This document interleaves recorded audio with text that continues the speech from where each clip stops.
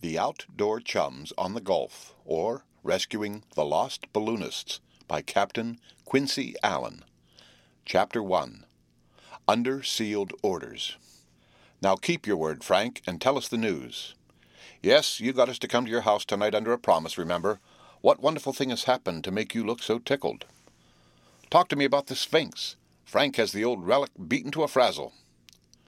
Three boys gathered eagerly around the fourth as they bombarded him after this fashion. Frank Langdon looked at the faces of his chums and laughed again. Well, it would be a shame to keep you squirming on the anxious seat any longer, boys, and I'm going to take you into my confidence just as fast as I can. Sit down and hold your oars. Jerry, pull that stool up. Will, the settee must do for you and Bluff. Now are you ready? He asked, tantalizingly. Crazy to hear, was the characteristic reply of Bluff, otherwise Richard Masters, son of Centerville's greatest lawyer. Tell me about that, will you? Exclaimed Jerry Wallington. Please go on before we explode, begged Will Milton. These things always have a beginning, you know. This one happens to be founded on the fact that we are close to our annual Christmas vacation, and that this year it happens that we're going to enjoy 2 full weeks. You know that? Said Frank. Of course we do, thanks to that steam heater getting out of order. But don't rehash old stuff. That's history by now. What we want is the meat in the coconut. Please hit for the bullseye first chop, pleaded Will. I was wondering what we would do with ourselves during that time. There's old Jesse Wilcox, the trapper, who invited us to spend a week with him and see how he runs out his string of traps in cold weather, catching muskrats, mink, coons, foxes, and all such things in more or less abundance. We had about decided that we would accept, and I was even getting ready to go when something happened. Talk to me about your tantalizing chaps. Did you ever meet up with one as bad as Frank can be when he knows the rest of us are so keen to hear? Cried Jerry. What was it? Demanded Bluff. I had a letter that changed my mind, replied Frank. Not from old Jesse. Well, hardly, for I don't believe the old fellow can write. This was from one of my cousins, a fellow several years older than myself. You met him about a year ago when he stopped with us a few days. You must mean Archie Dunn, said Will. Go up head, Will. Archie it was. I was glad enough to get a letter from him, but when I read what he had to propose, I thought I should have a fit. Just as we will, unless you hurry your yarn, growled Jerry, moving uneasily. Well, Archie wrote that he had laid out a plan for his amusement this winter. You know he is independent, having come into quite a snug fortune. He is as fond of outdoor life as any member of this club, and having a tutor to accompany him, is able to do lots of splendid stunts that less fortunate chaps can only dream about. The lucky dog, commented Bluff enviously. It seems that this year he was about to carry out a long-cherished plan of his. He purchased a beautiful little motorboat, about 27 feet long and carrying a 12-horsepower engine. He says she can make 12 miles an hour if pushed, but being beamy, she is as steady as a church floor and mighty comfortable, just the kind of craft for cruising along a river or the bays of a coast. Jerry groaned. You're killing me by inches to tell us all this and then ask us to settle on going up there into the woods for a 2-week spin. It's a crime, that's what, he exclaimed. Wait, said Frank, mysteriously, and the others immediately drew a bit closer, almost holding their very breath with eagerness and anticipation. He had this boat taken to a southern town on the railroad, where a navigable river flows through northern Florida into the Gulf. Here he also shipped all his provisions, intending to make a start just before Christmas when the unexpected happened. He had an accident, broke through the ice when skating, came near being drowned, and has been laid up with pneumonia ever since. Poor chap, that's awful, declared Bluff. But that isn't the worst by any means from our standpoint, boys. His doctor has strictly forbidden him to take that voyage this winter, and is sending him off with his tutor to some baths in southern Europe or some old place where he may recover his strength.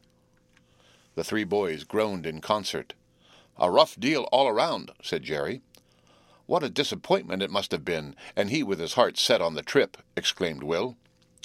But they tell us that it's a poor wind that blows nobody good, so he has written me this letter making a proposal, went on Frank calmly.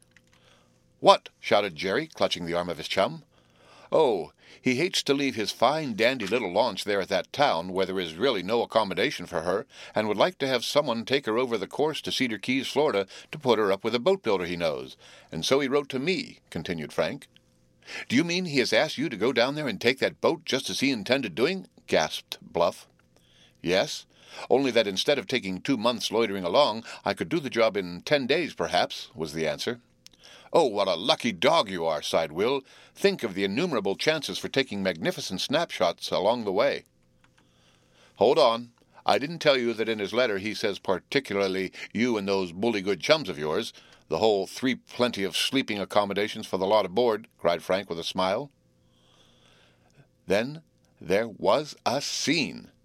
Jerry gripped Bluff and gave him a hug a bear might have envied, while Will was shaking Frank's hand as though it were a pump handle. Glorious! The finest ever. It beats the Dutch how Frank runs into snaps. This last, of course, from Jerry, who was taking his turn now at squeezing the hand of his chum. "But I'm afraid, fellows, that we won't ever get the consent of our parents," sighed Will. "My mother would hate to have me go so far away. You know she only has my twin sister Violet and myself. Oh, it's sure too good to be true." "Now, don't cross the river until you come to it, fellows.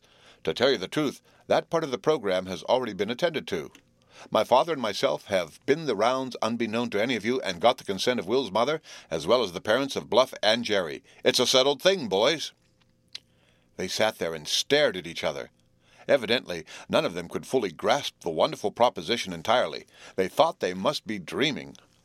"Please don't wake me up. This is too bang-up for anything," said Will. "Frank, your equal never existed. Talk to me about your chums. No fellows ever had such a boss comrade as your fellow members of the Rod Gun and Camera Club," declared Jerry. "When do we start?" demanded Bluff, as though ready to run for the train at that very minute. "The day after tomorrow. School closes in 1 more day, and Father thought it wouldn't matter much if we slipped off a bit ahead of time. He will fix it with the head all right. So now you've got to be as busy as bees getting your duffel in readiness between now and the time the train goes, 8 a.m. sharp. That governor of yours is certainly the finest ever. How did it come that he fell in with the idea so quickly? Did you have to beg hard?" asked Will. "That's the strangest part of it, as I'll tell you presently. He fairly jumped at the idea when I told him about Cedar Keys. But we must spend the whole evening settling just what we are to take along with us," ventured Frank. "What did you say about grub?" queried Bluff, whose appetite never failed him. "Archie wants us to accept all he has laid in and encloses the list. I need add only a few little things that I happen to know one or the other of us fancies especially, and we are fixed for 2 weeks. You see, there were 2 of them, and they expected to be afloat 2 months, so he laid in a large quantity of bacon, coffee, tea, sugar, and all substantials, much more than we can ever use, and I know Archie well enough to make sure they came from the best grocery in New York." "Oh, the darling! Won't we remember him in our prayers, boys, and hope he gets good and strong over at that cure in Europe. There will never be a meal but that our thanks will ascend for this good deed of Cousin Archie. He belongs to all of us. This club adopts him as its one honorary member, and I hereby propose 3 cheers for the biggest-hearted chap going. Hip, hip, hooray!" Doubtless Frank's father and mother exchanged smiles when this hearty cheer came to their ears from Frank's den. But Mr. Langdon, even though a staid banker now, never forgot that he had once been a boy himself, and they understood the enthusiasm that must inevitably sweep over the 3 chums of Frank when they heard the glorious news. So the boys proceeded to go into executive session and jot down lists of such things as they would be apt to need on the outing. "I understand that Archie had some heavy fishing tackle in his supplies, which we can count on to carry us through." "Take your heavy rods only, and your guns with proper ammunition," suggested Frank. "And I'll lay in a stock of films and such things, for I expect to get lots of fine pictures among those wonderful southern scenes. I've always wanted to see that Spanish moss trailing from the swamp trees like it is in all southern views." "I'm the happiest chap in Centerville tonight, Frank," exclaimed Will. "But see here," interrupted Bluff, "how about that matter connected with your good dad, Frank? Why was he so pleased at the idea of you going to Cedar Keys?" "Yes, tell us all about that," burst out Jerry. "It's a big mystery, fellows. Father smiled and nodded his head when I read him Archie's letter. What a remarkable coincidence. I was just thinking of going to that city myself, or sending a trusted messenger, and now you can do it all for me," he said. The boys exchanged looks. "Don't it just beat all," remarked Jerry weakly. "Why, we're having the luckiest streak of our lives, that's what. But see here, Frank, didn't he tell you more?" remarked Bluff, who always wanted to know, being the son of a lawyer. "He gave me this little packet done up in a stout manila envelope, and told me not to open it until I came in sight of Cedar Keys. Inside would be found full instructions as to what errand he wanted me to carry out." "Better and better.